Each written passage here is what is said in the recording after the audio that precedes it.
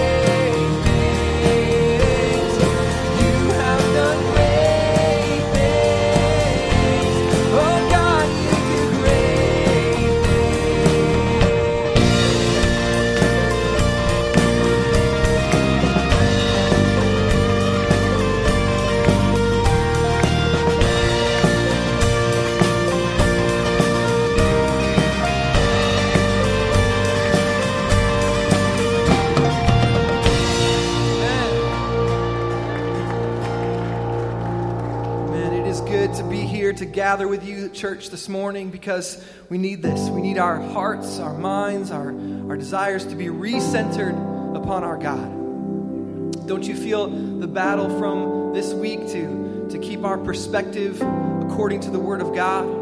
Hasn't this world tried to shape us and our desires and our passions by so many things? By fears, by politics, by our circumstances. But this morning, this is the Lord's day. And we have gathered here as the people of God. Even in a year that's been more synonymous with disillusionment and disappointment and so many other things. But we're gathered here to remind ourselves that God is working. God is doing great things. Things beyond this year and things even beyond our lives. God is working. And He has called us this morning as His people to worship Him. And so let's renew our minds with God's word. You read the underlined words and let's commit our ways to the Lord. I will remember the deeds of the Lord. Yes, I will remember your wonders of old. I will ponder all your work and meditate on your mighty deeds. Your way, O God, is holy. What God is great like our God? You are the God who works wonders. You have made known your might among the peoples.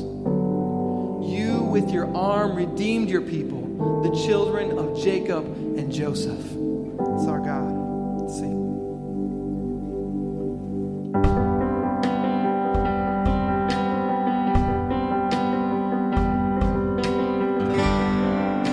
Worthy of every song we could ever sing. Worthy of all the praise we could ever bring.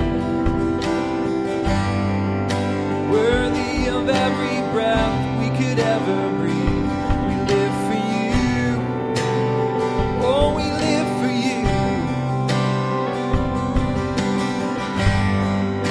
Jesus, the name above every other name. Jesus, the only one who could ever save. Worthy of every breath we could ever breathe. We live for you.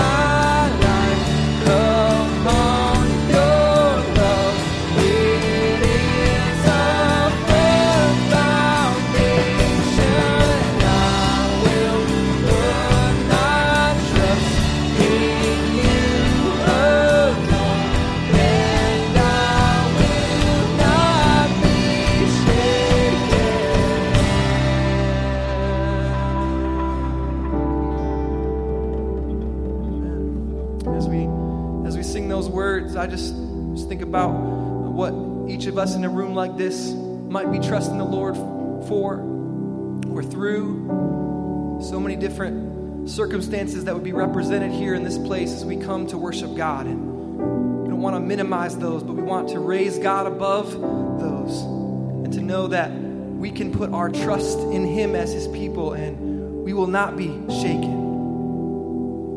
And so I want this verse to be a prayer for us. Let me read before you, or you read with me on the underlined portions, but let this be a prayer for us that no matter what's happening in our lives, in our worlds, no matter what evil seems to be moving forward, seemingly to thwart God's plan, God is in control and He is working all things. So let's read this. Commit your way to the Lord. Trust in Him and He will act. He will bring forth your righteousness as the light and your justice as the noonday. Be still before the Lord and wait patiently for Him. Fret not yourself over the one who prospers in his way, over the man who carries out evil devices. Refrain from anger and forsake wrath. Fret not yourself. It tends only to evil. For the evildoers shall be cut off, but those who wait for the Lord shall inherit the land. In just a little while, the wicked will be no more. Though you look carefully at his place, he will not be there. But the meek shall inherit the land and delight themselves in abundant peace. The salvation of the righteous is from the Lord. He is their stronghold in the time of trouble. So, church, let's sing that chorus again. I will build my life upon your love. Firm foundation. I will put my trust in you. Let's let that be our song today. And I will build my life upon your love. It is a firm foundation, and I will put my trust in you alone, and I will not be shaken. Yes, I will build my life upon your love. It is a firm foundation, and I will put my trust in you alone, and I will not be shaken. I will build my life upon your love. It is a firm foundation. I will put my trust in you alone, and I will not be shaken.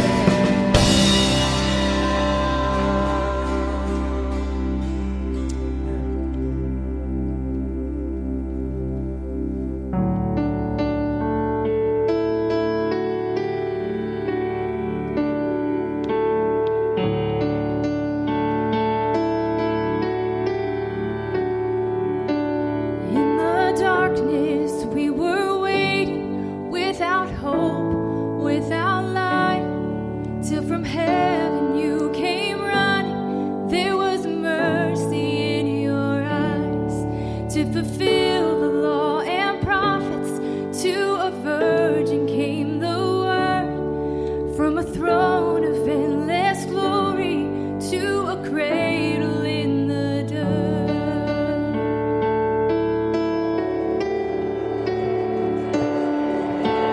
Praise the Father, praise the Son, praise the Spirit, three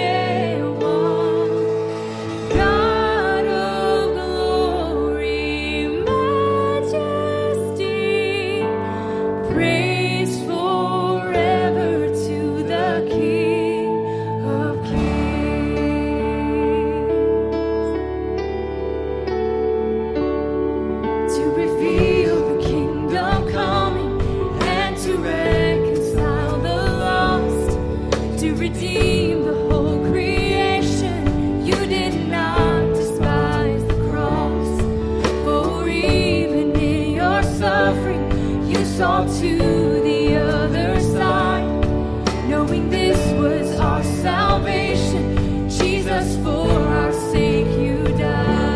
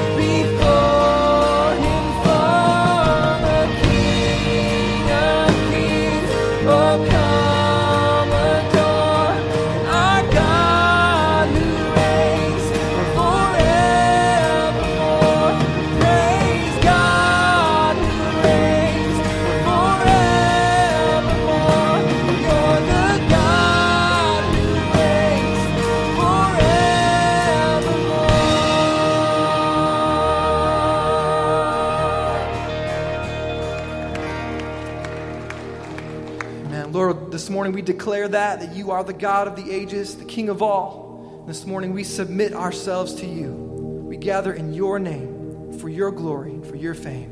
It's in your name that we pray. In the name of Jesus. Amen. You can be seated.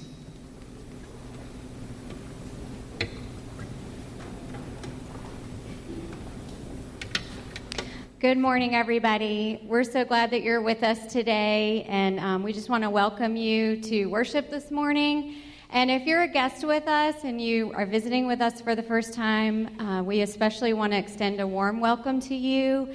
And we would love to connect with you and just say hi. So there's a sticker on a seat near you, in front of you.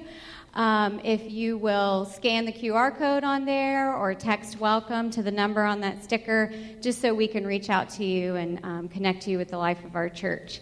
So if you're already a part of Four Oaks, then you know that giving is a part of our worship here. And there is also a sticker on the seat near you that gives you the QR code there or a number you can text for your giving. Or we have other options like our website, our Church Center app, that are all secure ways to give. And there are also boxes at the back of the sanctuary if you'd like to drop your giving in there on the way out. And if you are college age through young 20s, 20-something, we have kicked off a really active young adult ministry here at Four Oaks this fall. And there is a Connect lunch today after the service at the Alleys. So if you like free food and you're in that age category, then check out our Instagram, Four Oaks Young Adults, or stop at the front desk and they can give you the information about that lunch. And fall has been really active here at Four Oaks, and youth ministry has not been left out of that. I don't think I said at the beginning I'm on staff with the youth ministry. So we have had middle school and high school day retreats this fall. And between the two, as you can see in the photos here, we had about 100 kids and leaders come out for those retreats. And it was a great time to connect with our students and play some fun games, and we had teaching and worship and just really great time together. And we have such a dedicated team of leaders here at the church who serve every week, connecting with our students and serving the families of our church. And we really see our students as an important part of our church family and seek to really build into their lives. So it's been great this fall.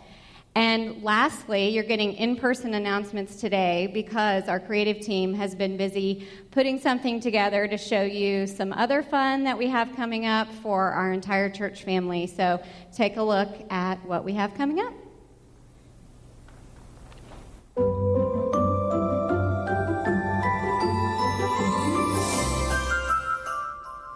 It's that time of year. Four Oaks Family Christmas has become a tradition for families around the world. Feliz Navidad.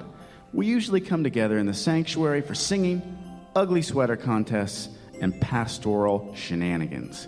But 2020 has brought some unexpected changes and blessings.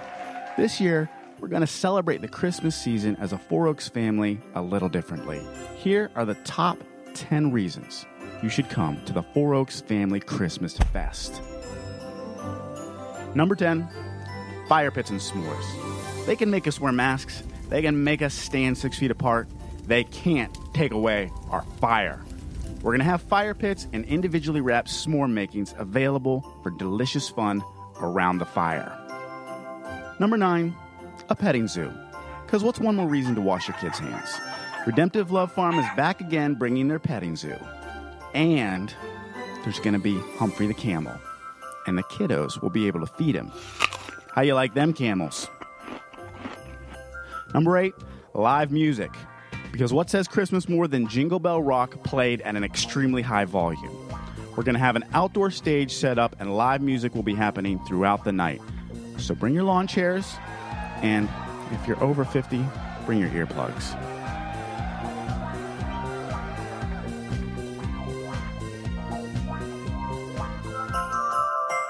Number 7, balloon and glitter tattoo artists.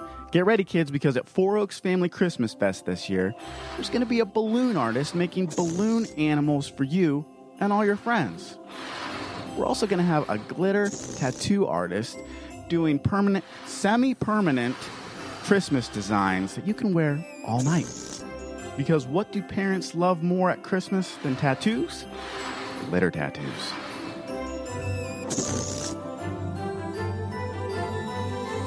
Number 6, we're doing something a little different this year. We want you to decorate your car. No, we really mean deck the car. We're going to be showing our Christmas spirit by turning our vehicles into festive transportation. Get your family, friends, or community group together and enter your car in the Deck the Car contest this year. Sign up at the Hub. We'll be back next week with the top 5 reasons you should come to the Four Oaks Family Christmas Fest.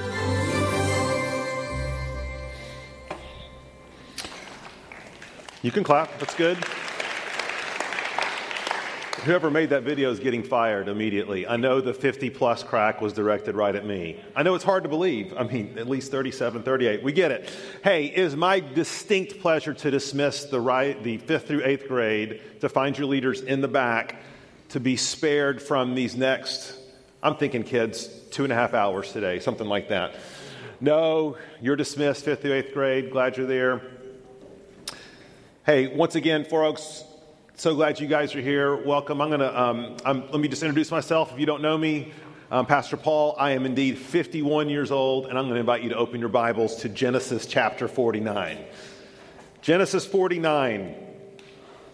Guys, it's hard to believe we have 2 weeks left in Genesis, and then we're going to be jumping into the Advent season. We're going to spend 4 weeks there in Galatians as we talk about the fullness of time and the coming of Jesus. And then at the end of the year, our last 2 messages are going to be oriented towards renewing and replenishing and restoring as we head into 2021. Thankfully, yes, leaving 2020 way behind. Okay, but today, Genesis 49. Now, last week, I made a pretty bold statement about Genesis 48 through 50, and you may say, well, Pastor Paul, that was just all hyperbole when you said that these were maybe your favorite chapters in all of Genesis. Well, I've had a week to think about it, study, pray about it. I still mean it. Now, if you weren't with us, let's recall where we were, that Jacob is on his deathbed, and he has blessed, first of all, the sons of Joseph, Ephraim and Manasseh. He has given them firstborn status. He's adopted them. Now, what is interesting is that when the writer of Hebrews is detailing his hall of faith in Hebrews 11, and he's highlighting the faithful exploit of all these amazing people of God, he talks about Jacob, and think about all the things that he could have chosen from Jacob's life. I mean, Jacob, come on, saw the stairway to heaven. Jacob wrestled with God all night. I mean, there was a lot of faithful exploits. But interestingly enough, the writer of Hebrews zeroes in on this section of Scripture and notes that it was Jacob's greatest act of faith. Now, why is that? Well, last week we talked about this idea that at the point of death, and remember, when at the point of death, this is always our greatest point of vulnerability, right? We are having to close our eyes and entrust ourselves to God. And that what Jacob is doing is that at the very end of his life, as he's getting ready to close his eyes for this last time, all he has to hold on to is the naked word of God. That's it. He is having to trust in God's promises. He is having to trust that even though he is gone, God is going to be faithful to his people. He's going to raise up a nation. He's going to raise up a people. He's going to raise up a line. He's going to bless the nations through this promised seed, this promised Messiah. And that's what we talked about last week. And now here, now that Jacob has given this blessing to the sons of Joseph, he turns to his other sons and he's going to give them his blessing, his last words. And as we're going to see, this is not your run-of-the-mill last will and testament. There's surprises galore for everyone in Jacob's family. So we're going to read Genesis 49. If you don't have your Bibles, the words will be on the screen behind us. Let me read this chapter and we'll pray and then dive in. Then Jacob called his sons and said, "Gather yourselves together, that I may tell you what shall happen to you in days to come. Assemble and listen, O sons of Jacob. Listen to Israel your father. Reuben, you are my firstborn, my might and the first fruits of my strength, preeminent in dignity and preeminent in power. Unstable as water, you shall not have preeminence, because you went up to your father's bed. Then you defiled it. He went up to my couch. Simeon and Levi are brothers. Weapons of violence are their swords. Let my soul come not into their counsel. O my glory, be not joined to their company. For in their anger they killed men. In their willfulness they hamstrung oxen. Cursed be their anger, for it is fierce, and their wrath, for it is cruel. I will divide them in Jacob and scatter them in Israel. Judah, your brother shall praise you. Your hand shall be on the neck of your enemies. Your father's son shall bow down before you. Judah is a lion's cub. From the prey, my son, you have gone up. He stooped down. He crouched as a lion and as a lioness. Who dares rouse him? The scepter shall not depart from Judah, nor the ruler's staff from between his feet, until tribute comes to him. And to him shall be the obedience of the peoples. Binding his foal to the vine and his donkey's colt to the choice vine, he has washed his garments in wine and his vesture in the blood of grapes. His eyes are darker than wine and his teeth whiter than milk. Zebulun shall dwell at the shore of the sea. He shall become a haven for ships, and his border shall be at Sidon. Issachar is a strong donkey crouching between the sheepfolds. He saw that a resting place was good and that the land was pleasant, so he bowed his shoulder to bear and became a servant at forced labor. Dan shall judge his people as one of the tribes of Israel. Dan shall be a serpent in the way, a viper by the path, that bites the horse's heels so that his rider falls backwards. I wait for your salvation, O Lord. Raiders shall raid Gad, but he shall raid at their heels. Asher's food shall be rich, and he shall yield royal delicacies. Naphtali is a doe let loose that bears beautiful fawns. Joseph is a fruitful bow by a spring. His branches run over the wall. The archers bitterly attacked him, shot at him, and harassed him severely. Yet his bow remained unmoved. His arms were made agile by the hands of the mighty one of Jacob. From there is the shepherd, the stone of Israel. By the God of your father who will help you, by the Almighty who will bless you with blessings of heaven above, blessings of the deep that crouches beneath, blessings of the breast and of the womb. The blessings of your father are mighty beyond the blessings of my parents, up to the bounties of the everlasting hills. May they be on the head of Joseph and on the brow of him who was set apart from his brothers. Benjamin is a ravenous wolf, in the morning devouring the prey, and at evening dividing the spoil. All these are the 12 tribes of Israel. This is what their father said to them as he blessed them, blessing each with the blessing suitable to him. Then he commanded them and said to them, I am to be gathered to my people. Bury me with my fathers in the cave that is in the field of Ephron the Hittite, in the cave that is in the field of Machpelah, to the east of Mamre in the land of Canaan, which Abraham bought with the field from Ephron the Hittite to possess as a burying place. There they buried Abraham and Isaac his wife. There they buried Isaac and Rebekah his wife, and there I buried Leah. The field and the cave that is in it were bought from the Hittites. When Jacob finished commanding his sons, he drew up his feet into the bed and breathed his last and was gathered to his people. Let's pray. Heavenly Father, as 21st century modern Americans, it can be very difficult to see how the ramblings and blessings of an old man over 2,000 years ago to people we don't even know, how that could have relevance for our life. But Lord, it is precisely these passages that God's people have put their hope in for thousands of years. It is to passages like this that the Apostle Paul said, all Scripture is God-breathed and is useful for teaching, rebuking, correcting, and training in righteousness. And so, Lord, we pray that you would surprise us this morning. We pray that you would surprise us with the relevancy and the life-giving power of your word. And we commit this time to you now. In Jesus' name we pray. Amen. Since you already know my age, I'll tell you I graduated from high school in 1987.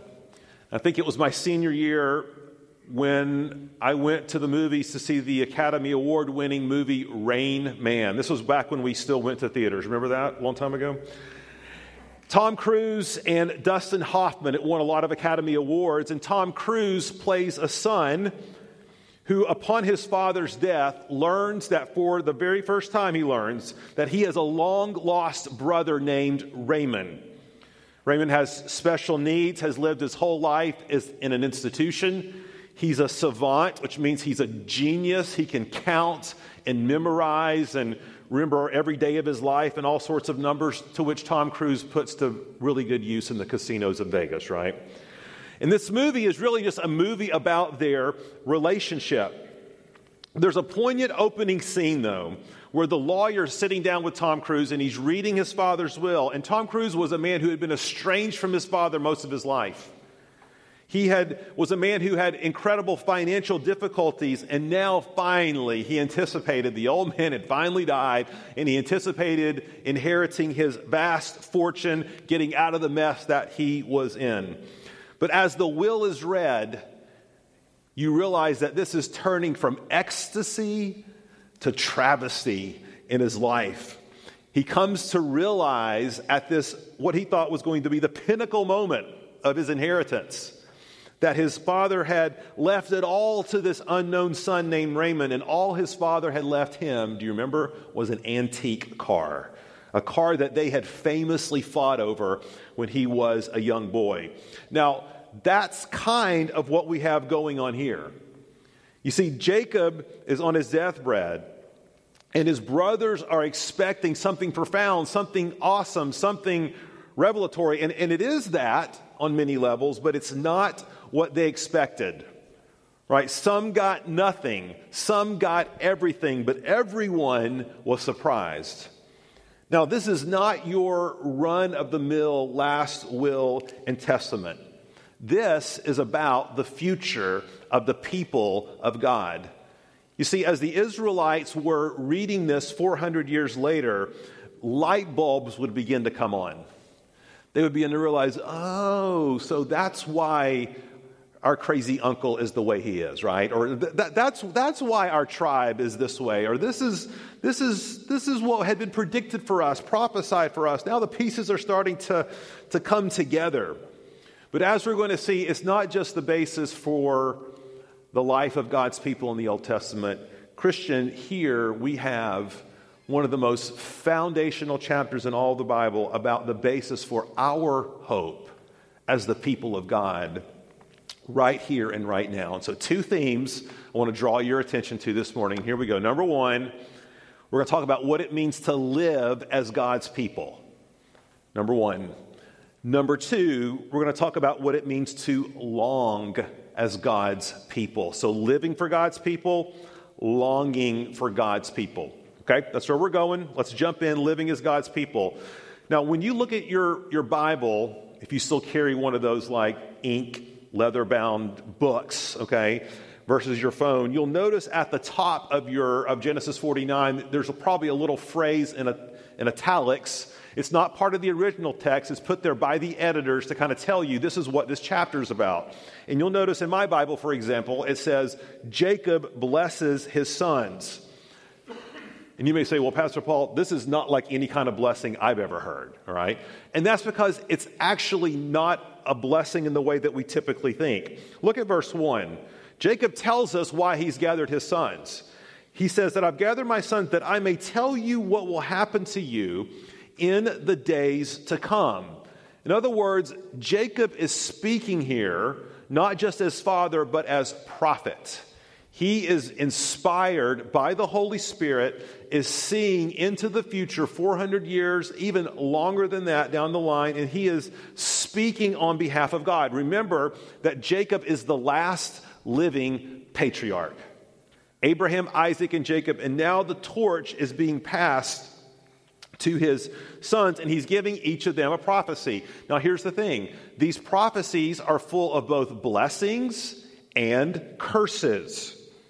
And what we need to see is that these predicted futures for each of these tribes are based in part on the choices that each of these sons made while they were living. So let me just give you a couple of examples of how these blessings and curses work. Okay, we're not going to go through all of these, but just a couple. Look, first of all, look at Reuben.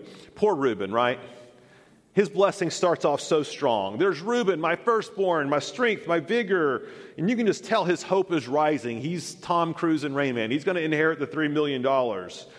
And just imagine if you're Reuben as you begin to realize, ooh, that's not the way it's going to work out, right? Because what does Jacob tell him? I've got nothing for you, Reuben.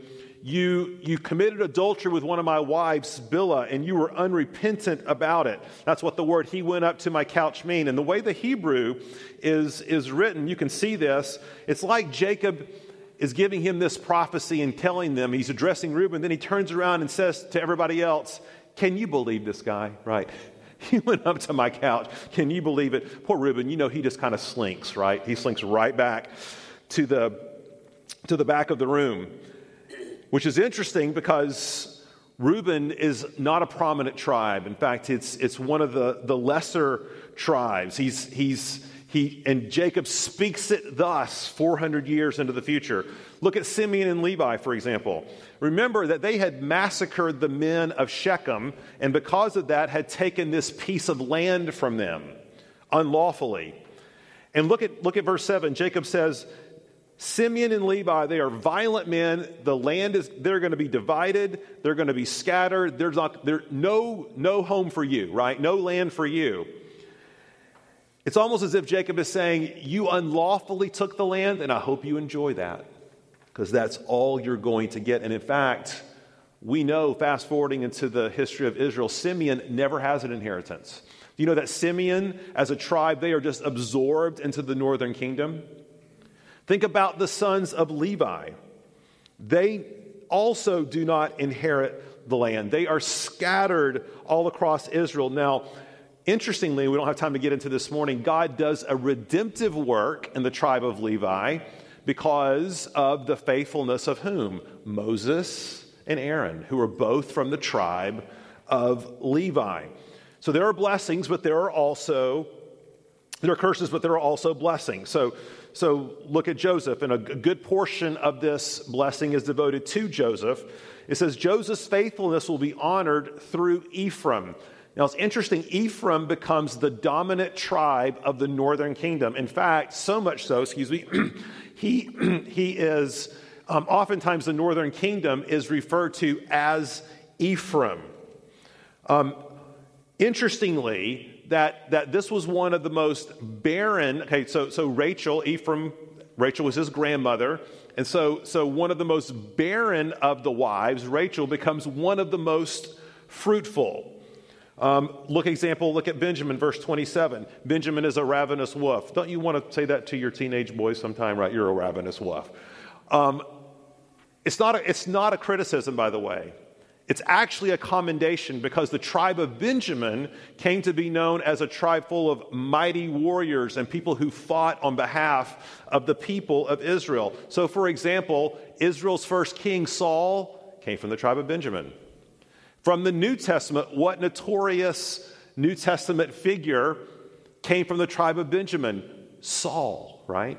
And he was one who knew how to have a good theological scrap. And so here we see these blessings and these curses. Now, here's the relevant point for us. And you may be asking, what are we supposed to do with this? How are we to understand this for ourselves? And let me say a couple of things here. Number one, how the brothers lived really matters. How the brothers lived set a trajectory for their families and for everyone after them. And this is it's called a number of things by theologians, but it's like sometimes it's called being a covenantal head or having corporate solidarity. A term we might be more familiar with here is this idea of representative leadership. That we elect people, we appoint people, we send forth people who act on our behalf, who speak for us, who vote for us, who govern for us, who rule for us. And this is a real pertinent reminder for Oaks that when we act in our capacity as believers, we never act alone. Our actions never just impact us. There's no such thing as a private sin or even a private act of faithfulness. All of them in some way come to bear upon the lives of the people that we are connected to. This is how God designed relationships. And as Christians, all of us, most likely, or at least should, have people who are connected to us who depend upon us, who receive from us, who are influenced by us, whose fate, so to speak, if I can use that term, is connected to ours. That could be in your role as a father. Fathers, you have great potential to bring either great blessing or great cursing upon your families. It could be connected to your role as a mother, or as a spouse, or as a parent, or as a leader of a Bible study or community group, as an elder, as a pastor, as a teacher, as a boss, as an employee. You get where we're going? And the idea, with this idea of covenantal or corporate responsibility, corporate ownership, representative leadership, is that all of us are always, quote unquote, on duty when we occupy those roles. There's never a time that we don't occupy them. There's never a time that we're off duty in that regard. There's never a time where we set aside our mantle as father, or set aside our mantle as wife, or set aside our mantle as boss, or set aside our mantle as Christian and act independently of it.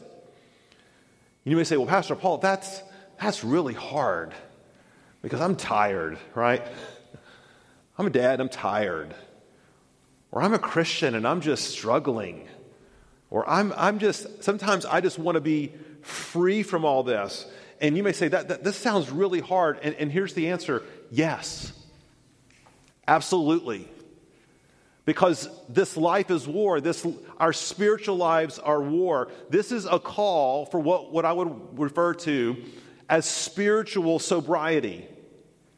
That for all of us, in all of our relationships, we are never not connected to others whose lives may literally depend upon ours.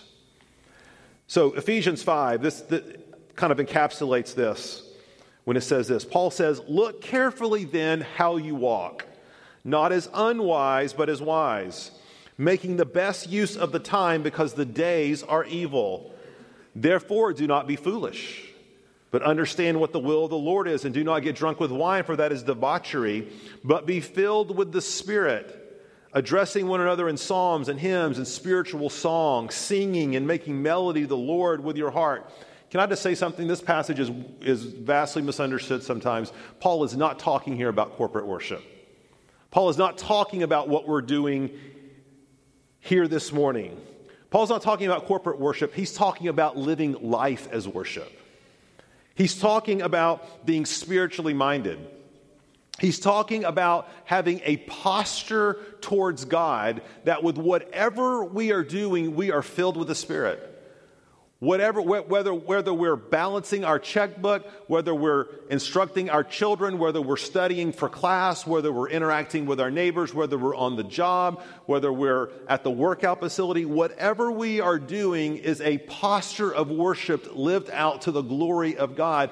We are never not connected, if you're a Christian, to the Spirit of God. And because of that, we live a life of worship that we are spiritually minded. We are praying with our eyes open. We are constantly sober to the realities around us. We are constantly sober to how our actions impact others. And this is what Jacob is pointing to here. He's telling these brothers, your lives have set a trajectory for these tribes. And it's a call to us as believers to remember that the Christian life is war. That Satan is prowling around like a roaring lion, seeking to conquer and devour. And this is why I think, and look at verse 18, that Jacob sort of interrupts all of these blessings, and there's just this one little verse, and poets call this the center line of a poem. In other words, it's everything in the poem is built around this one specific line. And for this poem, it's verse 18 when Jacob says this, I wait for your salvation, Lord. Jacob is praying that because he recognizes life is going to be very hard for these tribes. The fine line between apostasy and faithfulness is something that they are always going to be walking and tiptoeing across. He's predicting, and we need to understand this, eyes wide open, that in this life we will have great struggle. We will never be in neutral. There's never a time, I know this is tough for us to absorb. There's never a time spiritually where we just coast. And so Jacob prays, I wait for your salvation, Lord. He's praying for these men.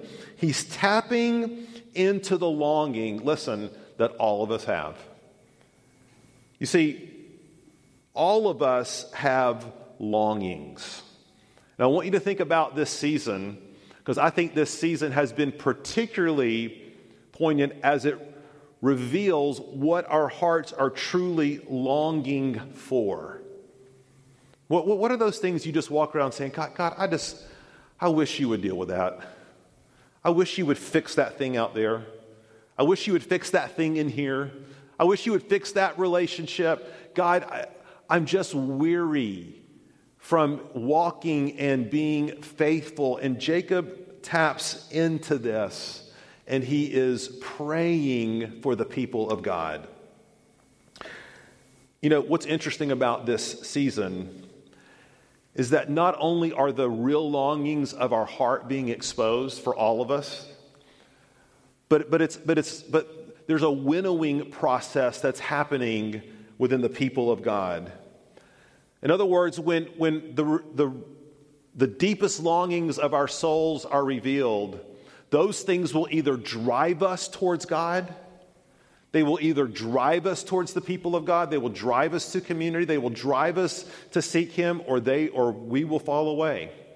There is not a middle ground. That is what seasons like this do. It is a time and an opportunity where God gathers up His faithful people, and this is what we see in the life of these tribes. This is what we always see in the lives of the people of God. They're either drawn to Him or they drift away. And the question, of course, for each of us this morning is, which one is it for you? Jacob is praying, because I'm praying. You just need to know, I'm praying for our church family this season. God, we have been scattered. We have been displaced. God, it's been difficult. I just pray, God, that you would gather your faithful people, that you will connect your faithful people to you, that we will not fall away. That's the longing of my heart. It's the longing of Jacob's heart. And let's dive a little deeper into that point. Let's talk a little bit more about the longing we see in this passage. If you look in verses 8 through 12, undoubtedly the most important prophecy that we see here in these blessings is the one directed to Judah. And it tells us here in verses 8 through 12 that Judah will get preeminence among the tribes. And we know this historically is true. Judah actually becomes synonymous with the southern kingdom. Judah hosts the capital of Israel, Jerusalem, the temple. It's the last tribe to be conquered by the Babylonians in 586 AD. But if you have been studying and with us in this sermon series on Genesis, you know that for Judah to occupy this spot could be somewhat of a surprise, right? So I encourage you sometime to go back to your high school yearbook and look under senior superlatives. And just imagine what you see there. Remember, there was always like somebody who you voted most likely to succeed. It's always fun to look at that guy now, right? He's in prison, okay? And then you look at the other guy who's got like, I was going to be pejorative. I'm not going to do that. Let's just say that he was a troublemaker, okay, in his youth, all right? And now he's the guy that owns the software company. It always works this way, right? That's Judah. See, when Judah graduated, there was no senior superlatives for him, most likely to this or most likely to that, because he was morally a wreck. Remember, it was Judah's bright idea not to kill Joseph, but to sell him into slavery. And we may say, well, that's not, I mean, that's a better alternative, slavery, than dying in the pit. Guys, to sell someone into slavery in that day meant almost certain death. No, what Judah was looking to do was make a quick buck on the life of his brother. 20 silver coins. Not only that, but remember where Judah did not fulfill his fatherly duties to his daughter-in-law after the fact that she was married to one of his sons. His son died, and he refused to give her his youngest son in order to propagate the line. And so Tamar was forced into treachery and deception. And remember, Judah ends up sleeping with her, ends up impregnating her, ends up, when her sin is exposed, telling everyone that they ought to kill her and stone her, when the whole time he was the guilty party. You see, Judah did not have a very prominent beginning, did he? But yet, here he's given incredible prominence, primary prominence, and we have to ask why. Don't want to make this too complicated. Sometimes we can look at our lives and we can look at our choices and we can overanalyze them to death. And we can live with our heart and our mind in the past and struggle so much to get out of the past that we have a hard time pressing into the future. But for Judah, he did something that is oh so simple, but oh so difficult. He repented. He repented. As so I heard someone say one time, if repentance was easy, everyone would be doing it, right?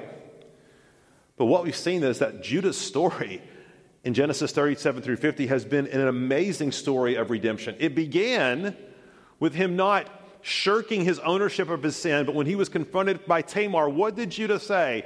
I'm the man. She is more righteous than me. I'm not going to be able to fix all the consequences of my sin, but the one thing I can do right now is that I can repent. And I can do the next right thing. This is what he does on the journey to Egypt when he volunteers himself to be substituted for Benjamin. Joseph said, I'm going to require Benjamin's life. And Judah said, look, I'm sure thinking in his head, I can't do anything about this thing that happened 20 years ago with Joseph, but I know this, I'm not going to do that again. I'm going to give up my own life this time. I'm not going to break my dad's heart again. This time, I'm going to repent. I'm going to change. I'm going to seek after the thing of God. We've seen that that Judah becomes the mediator, right?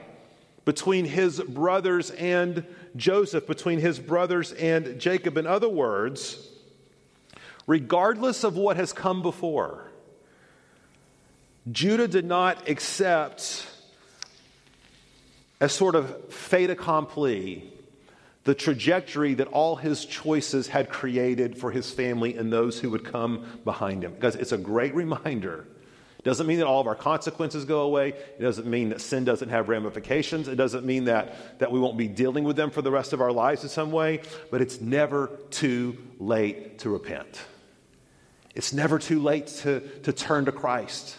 It's never too late to confess our sins. It's never too late to say, God, I've totally blown it here, and I can't change that. But God, I'm asking you, what do I do today? See, that's Judah. And God honors Judah's repentance. Look at verse 10. It says, the scepter shall not depart from Judah, nor the ruler's staff from between his feet. Now, what is that all about? Well, we know that the people of Israel, from the time that they were brought out of Egypt into the promised land, they were looking for someone to rescue them. They were looking for a king. They were looking for a hero. They were looking for a Messiah. Anyone who would come and conquer their enemies and fix the mess that they are in. And they came to understand that this Messiah, this king, would come from the line of Judah because of this verse right here. Now, this idea of a scepter, if you remember the story of Esther, when she goes into the king and she's asking a favor for the king, the deal was that the king had a scepter. And if he accepted Esther, he would extend the scepter. And if he didn't, he wouldn't, and she would have to be killed. See, the scepter was a sign of absolute sovereignty, power, and authority. And when the king held the scepter, he was literally the most powerful man, not just in the room, but in the kingdom. So what is being prophesied here by Jacob? He's like, there's one coming like that. There's one coming like that from your line, Judah. And he's not just going to be any king with any scepter. He is going to bring lasting, everlasting peace upon this earth. It says, until tribute comes to him. All the commentators are in agreement that this is really speaking to this idea that when God gave these promises to Abraham in Genesis 12, 1 and 2, that the whole world will be blessed through his line, that line comes through Judah. In fact, he will be a blessing to the nations. He will capture the obedience of all the peoples. Now we have to ask, why did Jacob choose the metaphor of a lion, that's Lion, to describe this great king? Now, if you have to ask why he chose lion, then clearly you have not been on the Kilimanjaro safari to Animal Kingdom, right? Clearly you haven't. Where you will learn, right, what they tell you, the lion is the king of the savannah, right?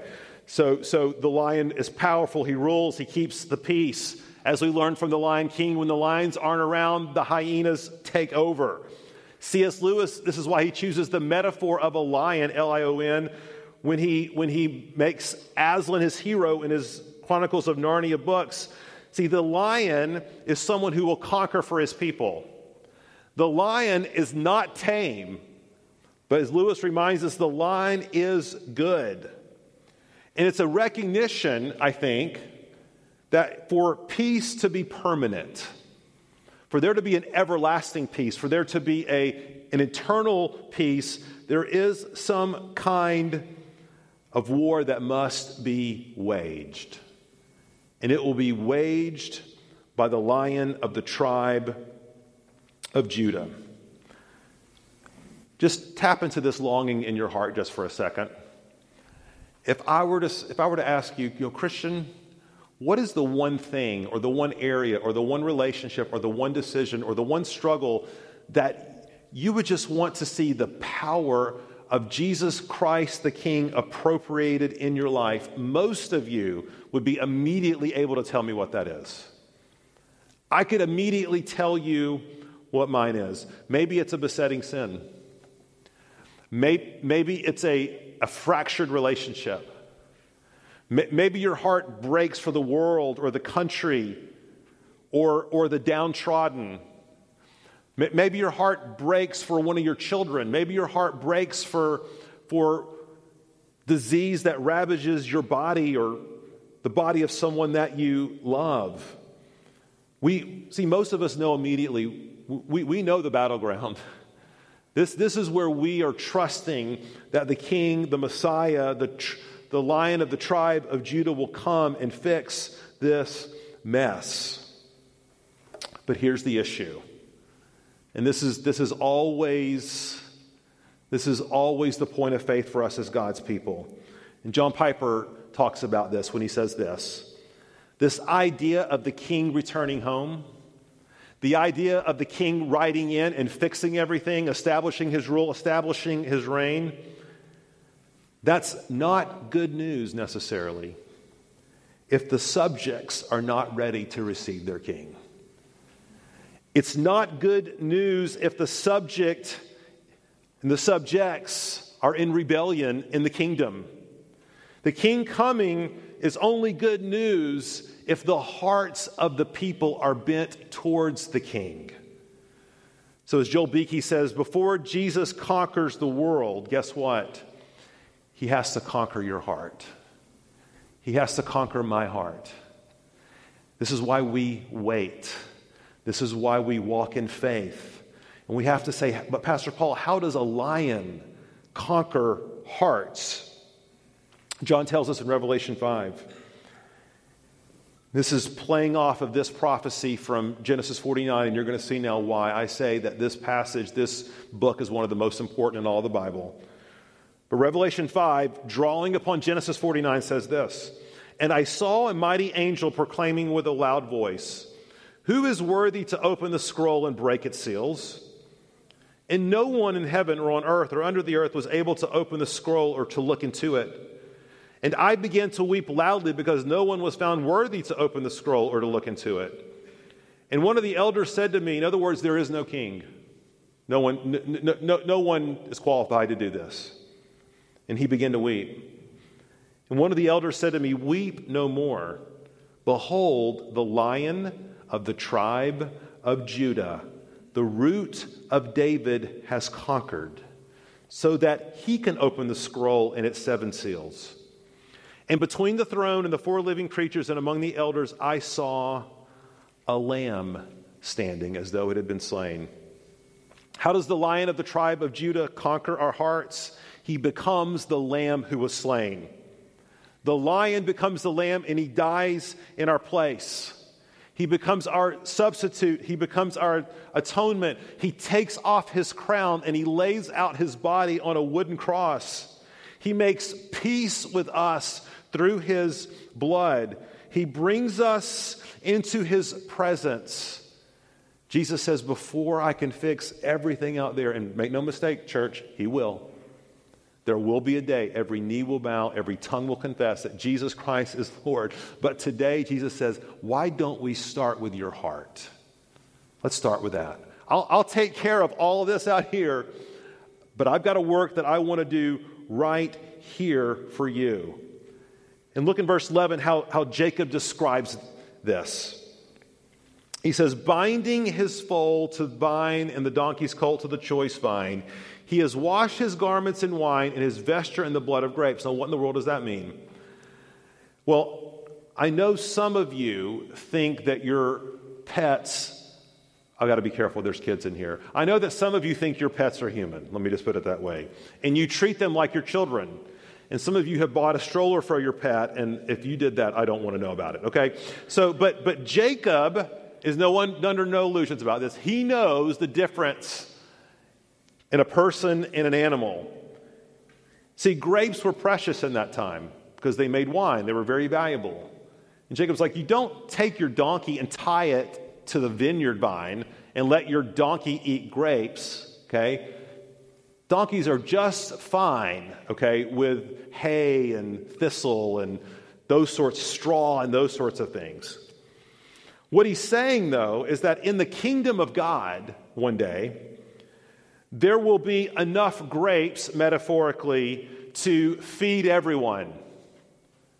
There will be enough grapes to wash your clothes in grapes. It sounds gross, but just go with it, right?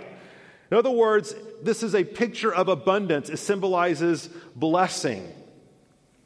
Now, I want you to think about this with me just for a second. And when I think about Jesus' first miracle, first public miracle, and this really hit me when we were watching this episode as part of the Chosen series. And if you have not watched the Chosen series, you need to repent and go home and binge watch it. Kids, you can stay up all night if you're watching that. You have my permission, okay? I'm usually skeptical about religious movies and depictions of the life of Christ. I don't think they're done well. This is amazing. And it dawned on me that as Jesus comes to this first public miracle, this wedding feast in Cana, and he takes the water and he turns it into wine. I think the imagery is very clear. The king is coming. And because the king is coming, we drink wine. It is abundance. It is time for feasting. It is a time for celebration. But then reading this passage, it dawned on me, Jesus is not just saying, I'm offering you this wine as a sign of abundance and blessing. Jesus is the wine. See, at the very end of his ministry, his first act with his disciples, changed the water into wine. He's the lion. He's the king. He's coming. We celebrate. But his very last act with his disciples, what does he do? He takes wine And he says, guess what? This wine is my blood. This is being poured out for you. I'm your wine. But before I can be your king, before I can be your lion, I have to be your lamb. I'm making a new covenant. I'm pouring out my blood on your behalf. You see, what this prophecy points us to is the fact that Jesus doesn't just offer us wine. Jesus offers us himself. He is our abundance. He is our blessing. He is the one who occupies the deepest longing of our hearts. Do you realize that thing that you long for? That relationship, that thing that needs to be fixed, that broken whatever, really what you and I are longing for is just Jesus. We're longing for him. So, church, have you received him? And if you received him, are you feasting on him this season? You see, that's what we act out every week when we come to the table. We're telling a story. We're taking a little cracker and some juice, and it's like, this is not a feast, right? I mean, hopefully you're going to go home and eat a little more than this. But it is a feast because it symbolizes what Jesus brings to us through himself, through his life and death. Church, Jesus is making all things new. And he is intently focused on making that a reality in your heart and in mine. So I'm going to ask us to bow our heads, and I want to lead us through a prayer that we ask him to prepare our hearts as we come to take the elements this morning. Let's pray. Lord, we just want to park it right here in front of you for a moment and confess to you the deepest longings of our heart. Lord, we want to tell you what we earnestly desire you to do in this life, where we long to see your kingship, we long to see your lordship. And Lord, we want to meditate on you as lion, but we also want to meditate on you as lamb. That in order to give us peace on earth, you have to make peace with us and our hearts with you. And so, Lord, as your people, as we come to you this morning, we lay it all before you and ask that you do a sovereign work of grace and mercy in our lives as we look forward to the coming King. And Lord, it's in your name that we pray. Amen. I invite you to stand this morning. In the way, if you can, in the way that we celebrate communion here at Four Oaks, we have little element packets that are in the back of your seat that you're sitting in. There should be one there. And if not, we can kind of help pass them around. And invite you to go ahead and open up the wafer. And remember that when Jesus says, my body is broken for you, do this in remembrance of me. We are waiting for his coming again. Let's take his body together. And when he poured that wine, he said, I changed water into wine at the beginning of my ministry, but here at the end, you need to know that I am the wine and that my blood is poured out for you. Let's take it together. And let's now worship as we cry out to God with the deepest longings of our heart.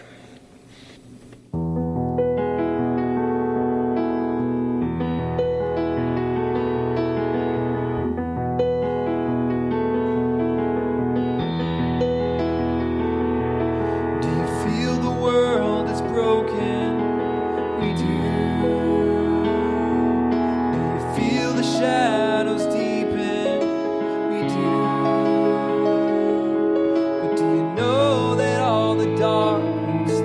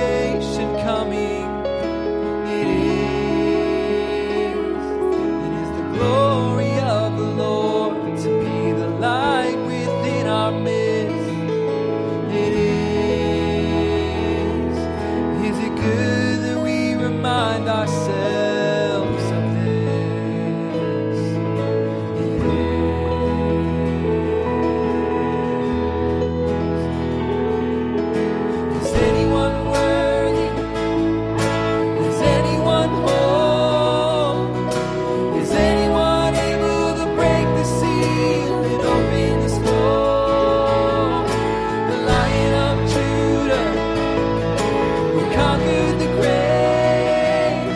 He is David's root and the Lamb who died to ransom the slave. Is he worthy? Is he worthy of our blessing and honor and glory? Is he worthy of this? He is.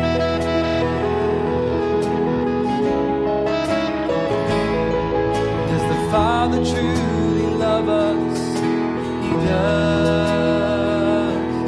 Does the Spirit move among us? He does. And does Jesus, our Messiah, hold forever those he loves? He does. Does our God intend to dwell again with us? He does. Is anyone worthy? Is anyone whole? Is anyone able to break the seal and open the scroll? The Lion of Judah, who conquered the grave. He is David's root and the Lamb who died to ransom the slave. From every people and tribe, every nation and tongue, he has made us a kingdom and priest to God to reign with the Son. Is he worthy? Is he worthy of all blessing and honor and glory? Is he worthy? Is he worthy? Is he worthy of this?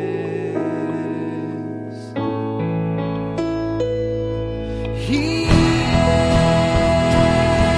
He is. Is he worthy? Is he worthy? He is. He is worthy. He's worthy.